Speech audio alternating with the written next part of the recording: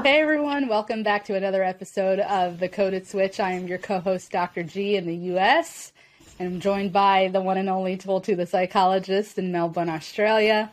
Today we are going to get into, I feel like we need a drum roll, Imposter Syndrome. So join us as we go on this three-part journey, getting into sort of what Imposter Syndrome is, where we think it might stem from or come from, and the $64 million question, does it ever go away? Welcome to the Coded Switch podcast, a deep discussion about the experience of intersectionality and vulnerability as it relates to wellness, hosted by Dr. Galaniga Machisa and Toltu the psychologist. Yep, 100%. All right, stay with us. Well, this is the thing, imposter syndrome. What is it? Feeling like an imposter, really. I think, look, there's so many ways that you can define, imposter syndrome, but I think for the purposes of our conversation and discussion that we're having, imposter syndrome is essentially, it's a notion or an idea where individuals start doubting their accomplishments, where you sort of have this fear of being exposed as a fraud, that you're not good enough. And that's basically what the imposter syndrome is. That's perfect. Doesn't really matter what your qualifications are or how great you are. That's not what it is. It is about the fear of not being good enough, the fear of being exposed, the fear of everyone's going to find out you're not really as good as you say you are or people think you are. And that fear is huge. It's, it's usually fueled by, a lot of things like perfectionism and self-doubt and whatnot, but it's definitely related to a lot of things professionally for a lot of people. Absolutely. And you said that the fear is huge. I just want to add another description. It is real. It is real. It is gripping. It is, consuming all of the sort of adjectives what could describe it. And I just want to maybe take it one step further, where I think we were talking about it in the professional capacity here, but it really can be in any role. Like you can often doubt it as a parent, right? Especially as a mother. Like, am I, do I really know what I'm doing? Am I doing the right thing? Am I, am I measuring up in whatever way? In many different aspects of experience. But I think what we're going to do is focus in on how it impacts the sort of the professional aspect, and not necessarily, only those holding professional titles, but even just in the roles that we do outside of our personal roles, personal experiences. So, man, that was a perfect definition. That is exactly what it is. You can almost, you say the term and you can guess what it's self-descriptive almostly. We know what an imposter is by and large. It's someone who is faking it, right? Until they make it, hopefully. But it's the syndrome is exactly what you described. The fear of somehow being exposed as, no, you sure don't know as much as what you're coming off as or projecting. So let's just talk about, like I said off camera, I'm really interested in your insight as the psychologist. Where does this, we're talking about it in the professional capacity, but it does extend into other experiences and aspects of life. How is it that so many people can be living this shared experience? What is it about our psychology, our psyche, that lends itself to this way of thinking? What's going on? Explain me. Oh, where do I begin? Okay, so first I might say your screen's shaking, just so that you know. Thank you. That's right. I don't think I'm the oracle for imposter syndrome, but in the role of the work that I do, I experience working with people a lot. I experience it myself sometimes, not a lot, but there are times where I feel like, am I really the right person? And it's a combination of factors, really. Sometimes it's, perfectionism, self-doubt, lack of self-compassion, the environment you're in. I have a question to what you just said. When you question, am I the right person? Are you asking yourself that contextually? Like, am I the right person for this client? Or do I know what I'm doing? Kind of like the bigger, or maybe both. I don't know. It's really both. And so different people get affected in different ways, but it's this idea of, am I really good enough? Whether it's for that person, whether it's in general. And it's not even whether you're good enough, it's being found out. I think that's what it is, being called up. And so often you find this happens for a lot of people during transitions. They start a new role, they get into a new relationship. Would they really love me if they knew who I really was? Would they come to me and ask for professional help if they knew that I really only have 1 year of experience? And again, that stuff is our personalized take on why we think we're not up for the role. That comes from perfectionism. That comes from self-doubt. That comes from a lack of compassion for self on the journey that you are. And these are extraordinarily painful things. You know, when you set excessively high standards for yourself, and I'll give you a basic example. If you're talking about schooling, oh my God, am I a good physician? Well, if you were really a bad physician, your university would not let you have pass. They say P's get you the degree, passes get you the degree, but the standard for passing is such that you're actually able to do your job. Do you necessarily have that experience? Probably not. And so people start doing this thing where and I see it in my room all the time, and I've worked with a lot of, professionals in their career as they transition into leadership roles, and they say things like, I'm just going to fake it till I make it, fake it till I make it. And I think sometimes it can be really, really problematic when you do that. I prefer to face it till you make it. I think that's probably a more realistic way, because when you face something, you're actually encompassing what it is. You're not putting on a facade for yourself. And for some people, they feel like it's too dangerous to talk about what they don't know or how scared they really are. There's a space for you to vent that. You can go and talk to someone that you trust, someone like a mentor, someone, and say, this is what I'm feeling, and get a bit of a reality check. They might be like, you're right. You're out of your depth. Maybe you shouldn't. More often than not, people will be like, you're fine. What is it that you're actually fearful of is, making a mistake perhaps. So when I experience professionals, particularly women who come to me with imposter syndrome, I usually ask them this question. I do an activity on a whiteboard, and I say to them, tell me the reasons why you were hired for this job. Tell me, what was the reason they hired you? There were a lot of other people, a whole panel of people sat down, interviewed left, right, and centre, and they decided you were the right person for the job. What do you think might have influenced their decision? And we start writing a whole list of reasons of why they may have been invited for that role. Even if they didn't, it was the first time they're being a manager, or they haven't had experience in that particular department.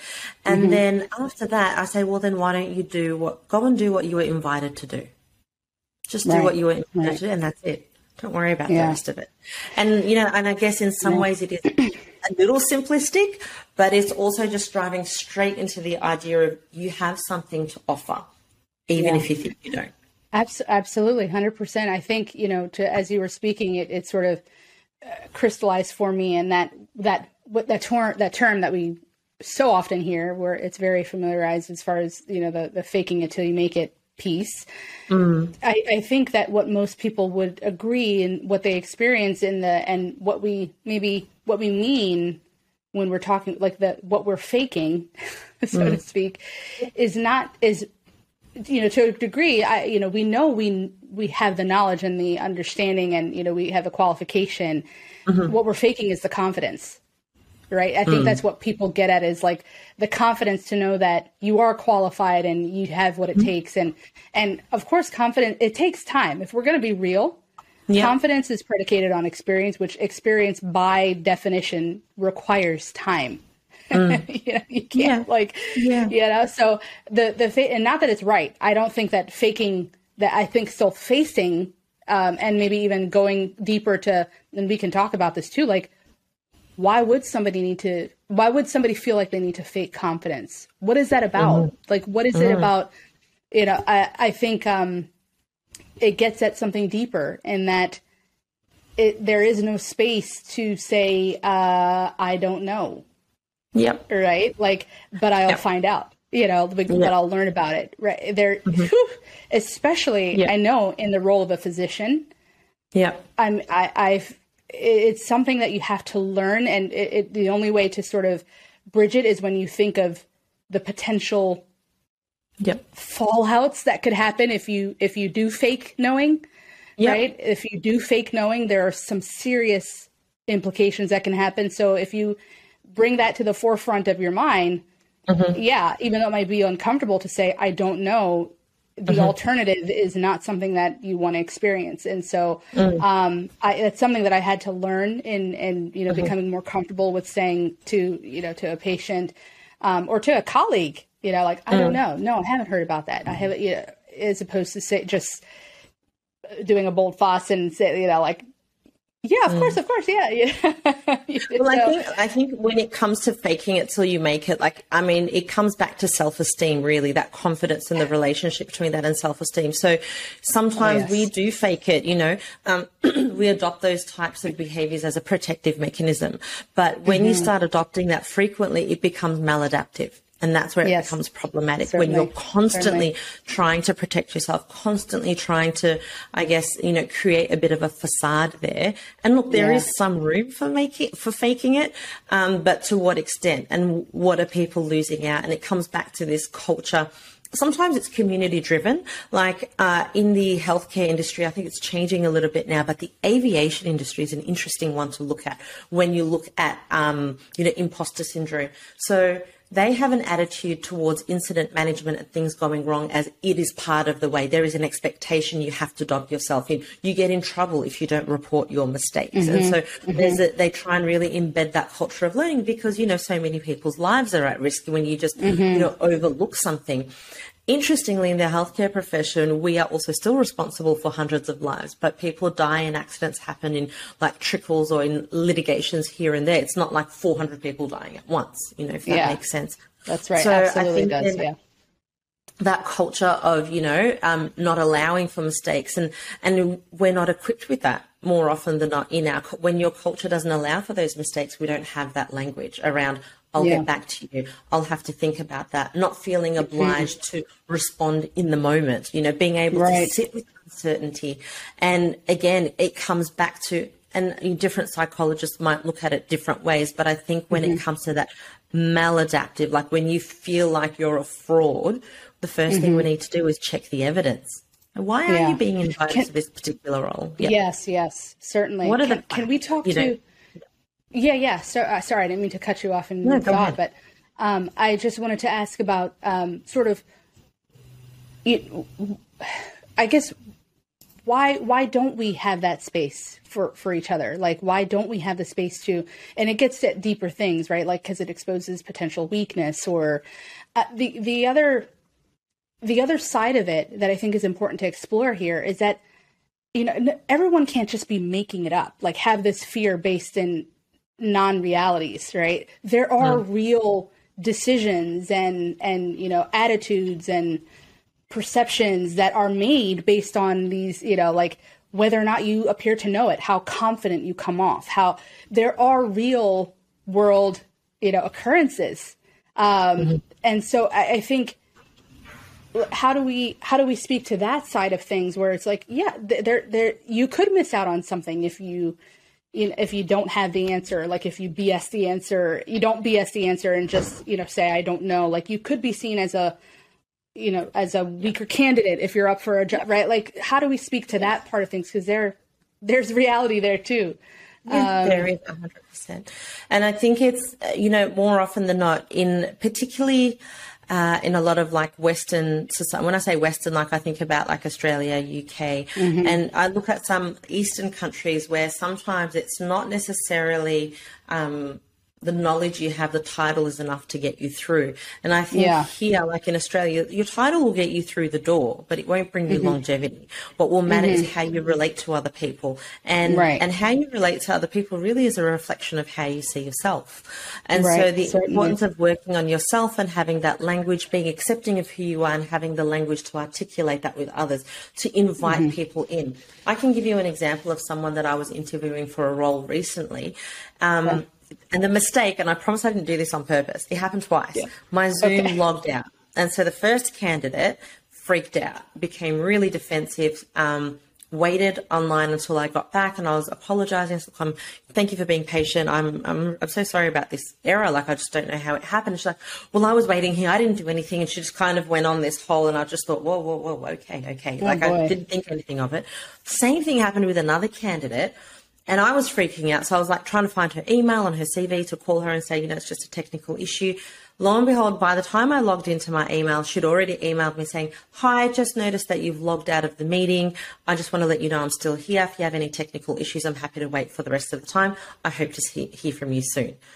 Right. And so you've got two very different responses to basically the same situation. And so sometimes when we're experiencing that imposter syndrome, like I'm a fraud, we need to work with the assumption that there is a way out. How are we going to explain this when you invite people in? Sometimes the way you express that not knowing can gain respect for you, can actually show how much knowledge you have, the fact that you're not answering because you want to make sure the other person's received the right answer. Now, if you're put on the spot and you don't know it, it just means you might not know it and you might need to sort of build on that experience. We need to, share how you're feeling about it. And so, well, that's an interesting question that I've never considered before. I might need a minute to think about that. It might be saying, I've never considered it, but now that you've mentioned it, this is how I might approach it, even though I didn't know the answer. I'm curious to know, why is that important? You might put it back on them and be like, why is this question really important to you? And then, cause if it's a how physical, does it relate to the role that I'm, well, why it's important to them. But if it's like, well, what's your, what's the next step you think you should take? Well, like, I'm interested to know what's important to you. Well, I want to know that you do the right way. I want to know you've got the right resources. Then you can sort of reframe accordingly. So I think sometimes when we get into that whole self-doubt, we really start to bring things to ourselves, like really individualize it. So insular, your own ability, you're questioning your own competency, that negative self-talk, that past experiences of, past experiences of like failure or rejection. Sometimes that internalized belief of worthlessness, of like, I need to do this to avoid conflict, to avoid criticism. I want to expand on this because that's where I wanted to go next. And you're building a beautiful transition to this. How does the minority experience or the minority experience or the disenfranchised experience that someone might have, how does that sort of set you up for, to be more liable to think as an imposter, or have imposter syndrome? Let's go. You can't be what you don't see. Yeah. So, people talk about, not having enough people of color or not having enough women in certain areas. That doesn't mean they don't belong there. And that's the responsibility as a collective, with people who have the power to not just give you a seat at the table, but allow you to be involved in the decision making at the table. There's so many tokenistic sort of positions, and people say, oh, I was just invited as a token person. And I feel very strongly about this. Here's what I have to say to people who say, well, you were just invited because you were the token female or you're the token black person. The reality is we're all at the same start line to go towards a destination, whether it's a job or whatever it is. There are people who have many, many more obstacles in their way. I saw this really funny cartoon. Maybe we should put it up, but it's everyone racing and men just sort of with a straight line ahead of them to run, and then women were to run, but instead of hurdles they had washing, laundry, dishes, so on. And so the idea is that giving people an opportunity doesn't necessarily mean putting them ahead. It means removing the obstacles so people can see them too. And sometimes something as simple as your name. So your name will be that block where they just cannot see anything anymore. Sometimes it's your gender. And so you might think, oh, well, I'm not worthy enough. No, there are people who have unconscious bias who are not aware of what you have to offer. And they've put all of these barriers in front of you, and you're sitting here internalizing, thinking, well, this is just me. To the point that even once you've made it through all of those hurdles and you've made it to the end, you're exhausted by the end of it. That's right, I think you're exhausted. Absolutely. I think it speaks to take it one step further, it speaks to a really important point here. And that I think part of what happens with the minority experience is that when a circumstance happens, let's say you're up for, a job or up for a promotion, somebody gets chosen over you. There are the facts that perhaps the other person was more qualified for the job, for the promotion, for whatever it might be. But what happens in the mind of someone who is in the minority in whatever capacity is that thought that, is it because, right? Like that thought is there, that is it possible that it's because, was that what set us apart? Is everything else equal? Because of course you'll never, unless you have a debriefing with the other person and they're open and to share with you, might not be. right? you're left at least with that wonder somewhere lurking in the bowels of your subconscious thoughts of, is it because of that? What made me less optimal or less desired, or right? And so carrying that throughout all of your experiences absolutely will. It's a tough and not just that, but yeah. It comes back to what you were talking about. That thought it comes back to your thoughts as it comes from your mindset, right? And so I think it was Tony Robbins who was saying your mindset will either drive you or destroy you. So, and that's, yes, there are some parts of it that's, without ignoring or avoiding, structural discrimination or systemic, discrimination and racism. Sure, that exists. But also there are people within that who seem to make it much better than others, because the mindset and our set of beliefs have a lot to do with that. And I often talk about, we talk about people's beliefs and how they influence our mindset. And so I have, the opinion, as many other psychologists, that people only have 3 beliefs in their life, only 3. Okay. What are they? And it doesn't. Yeah, they do. It doesn't matter what your faith background or whatever it is. It's all the same. Yeah. So people have beliefs about themselves, they have beliefs about others, and they have beliefs about the world. Okay. And that's it. So everything kind of falls into that. So you think about, where do we start having these beliefs from? Right. They usually start from childhood. From our caregivers. They're the people who usually influence our sense of self and who we are. And then, and it builds as you go along. So from your parents, and then your family, your siblings, your school, your teacher, your job, your colleagues, media, TV, movies, news, you can just keep expanding, but these start to give you some ideas, and a good one. And often people talk to the maladaptive ones. They're usually the ones that are the sticklers that cause problems, in our life, which are all manageable. They're all, we can deal with them and choose to change them as well with the right help and resources. And we don't do that. We usually just have that mindset. Sometimes that ends up destroying us. I am not good enough. Right. And so, I guess as a psychologist, there's lots of, strategies that I'd work through. This is a podcast. It's not a therapy session. But I think... Isn't it? Free therapy for all. Look, you think? I think we do, we can talk about general stuff that I definitely canvas in therapy, but the difference is therapy is very personalized. So the examples I'll use will be based on your life. So, when you say, how do you get over imposter syndrome? The first thing I'll do is, focus on the facts. So there are activities we do to focus on the facts. Let's focus on why you were invited into this position into the first place. Tell us about what happened. What do we know? What we don't know? When that anxiety kicks in, people are like, oh my God, I'm worried about this. I'm worried about that. Let's focus on what you want. Let's sort of move you to a place of certainty. So what is it that you're looking for from this conversation? I'm looking for clarity. I want peace. All right. Well, start off your conversation like that. I'm looking for clarity. Tell people what you want, because you're more likely to get there than to sort of say, well, I don't want this and I don't want this, and people don't really know what you want anymore. We need to acknowledge the fact that this is happening for you and, give the chance to reframe that. And sometimes when you're by yourself and when you're doing it over and over again from the beginning of your life, and you've been taught that this is what your value is, and you can't even accept your own limitations. You feel disappointed, you feel failure, you haven't met your own high standards. No wonder you're feeling in it, but no wonder why you're doubting yourself. Is there any greater pain than that, than missing the mark with your own standards, right? That hurts. When you can externalize it and, because it still hurts, but it's easier to sort of, you can come up with all other explanations, but when they're your own and you don't necessarily, maybe fall short to if that doesn't sound dramatic, it's a lot harder to wrestle with. But no, I think that when you have yourself.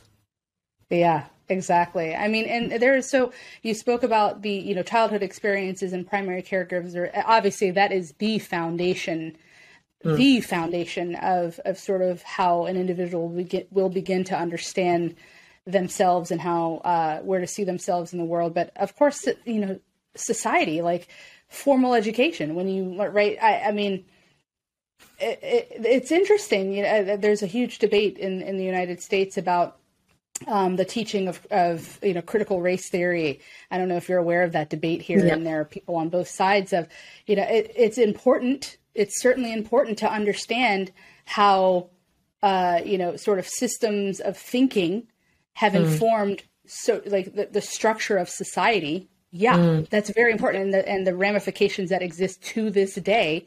The other, I can see the other side as well. Like I mean, it's not that I still know that it's more important than not, but I can see the other side of it. And I have a son, and he is a person of color and will have that experience growing up in America, especially as a male. Is it helpful for him to know that how is that going to make him start to look at himself? I know how it made me look at myself, right? And I didn't, as a child of immigrants, I didn't have that shared, that ancestral experience where that Black Americans have in this country, that they can trace their lineage back to people who were born on plantations and experienced enslavement. And sort of that's where, the crux of critical race theory gets to. Obviously, it expands from there, and, the Reconstruction era laws, Jim Crow, et cetera. But, even without having that ancestral identity, I still very much so embraced and internalized what it meant to be Black in America. Right. Because at the end of the day, what you see in how I'm treated, especially when you look a certain way, is as a Black woman in America. So you can't get away. So the reason I'm saying this is I know how it informed me and my thinking. And of course, as a parent, you want to do everything to protect your children, obviously not at the expense of living in reality and being informed. Right.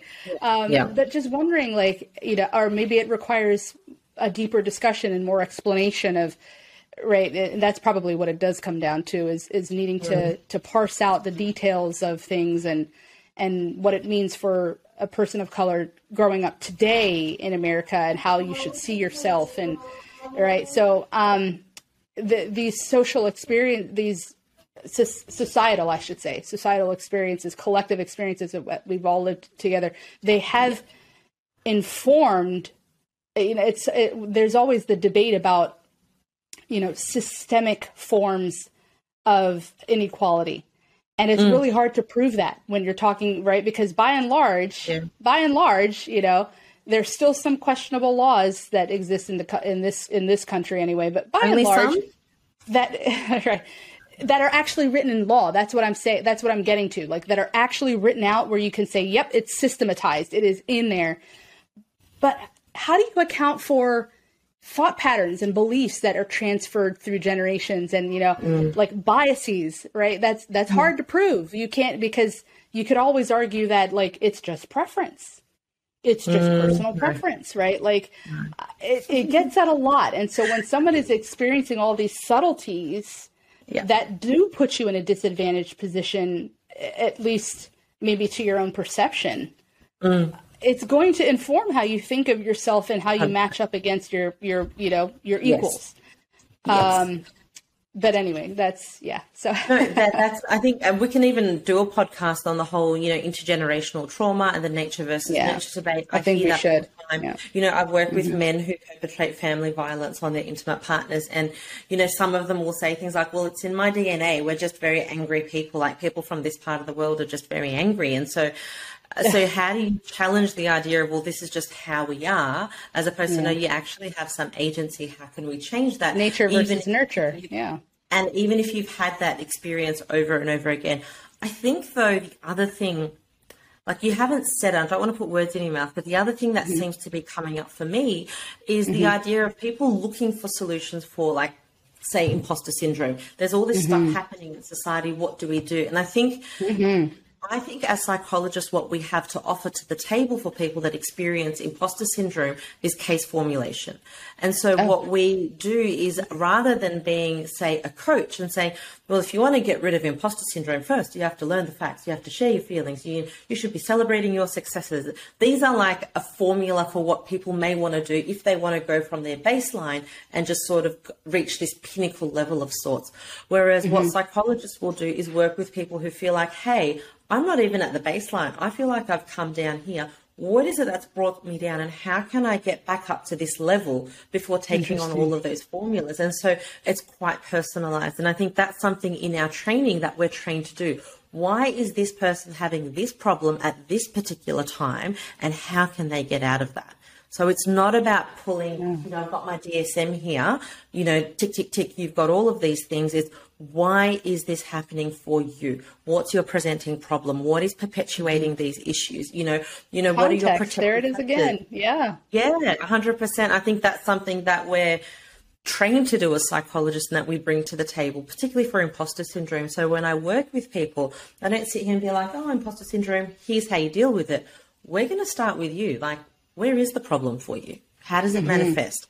How does it keep showing up again and again and again as, as a maladaptive trauma maybe? And even the word trauma, it's so overused on social media, but how it shows up is something we can work with. Psychologists can definitely help by formulating individual formulations for people to help you figure out why you're having this particular problem now and how to get out of it. I don't think social media offers that to anyone.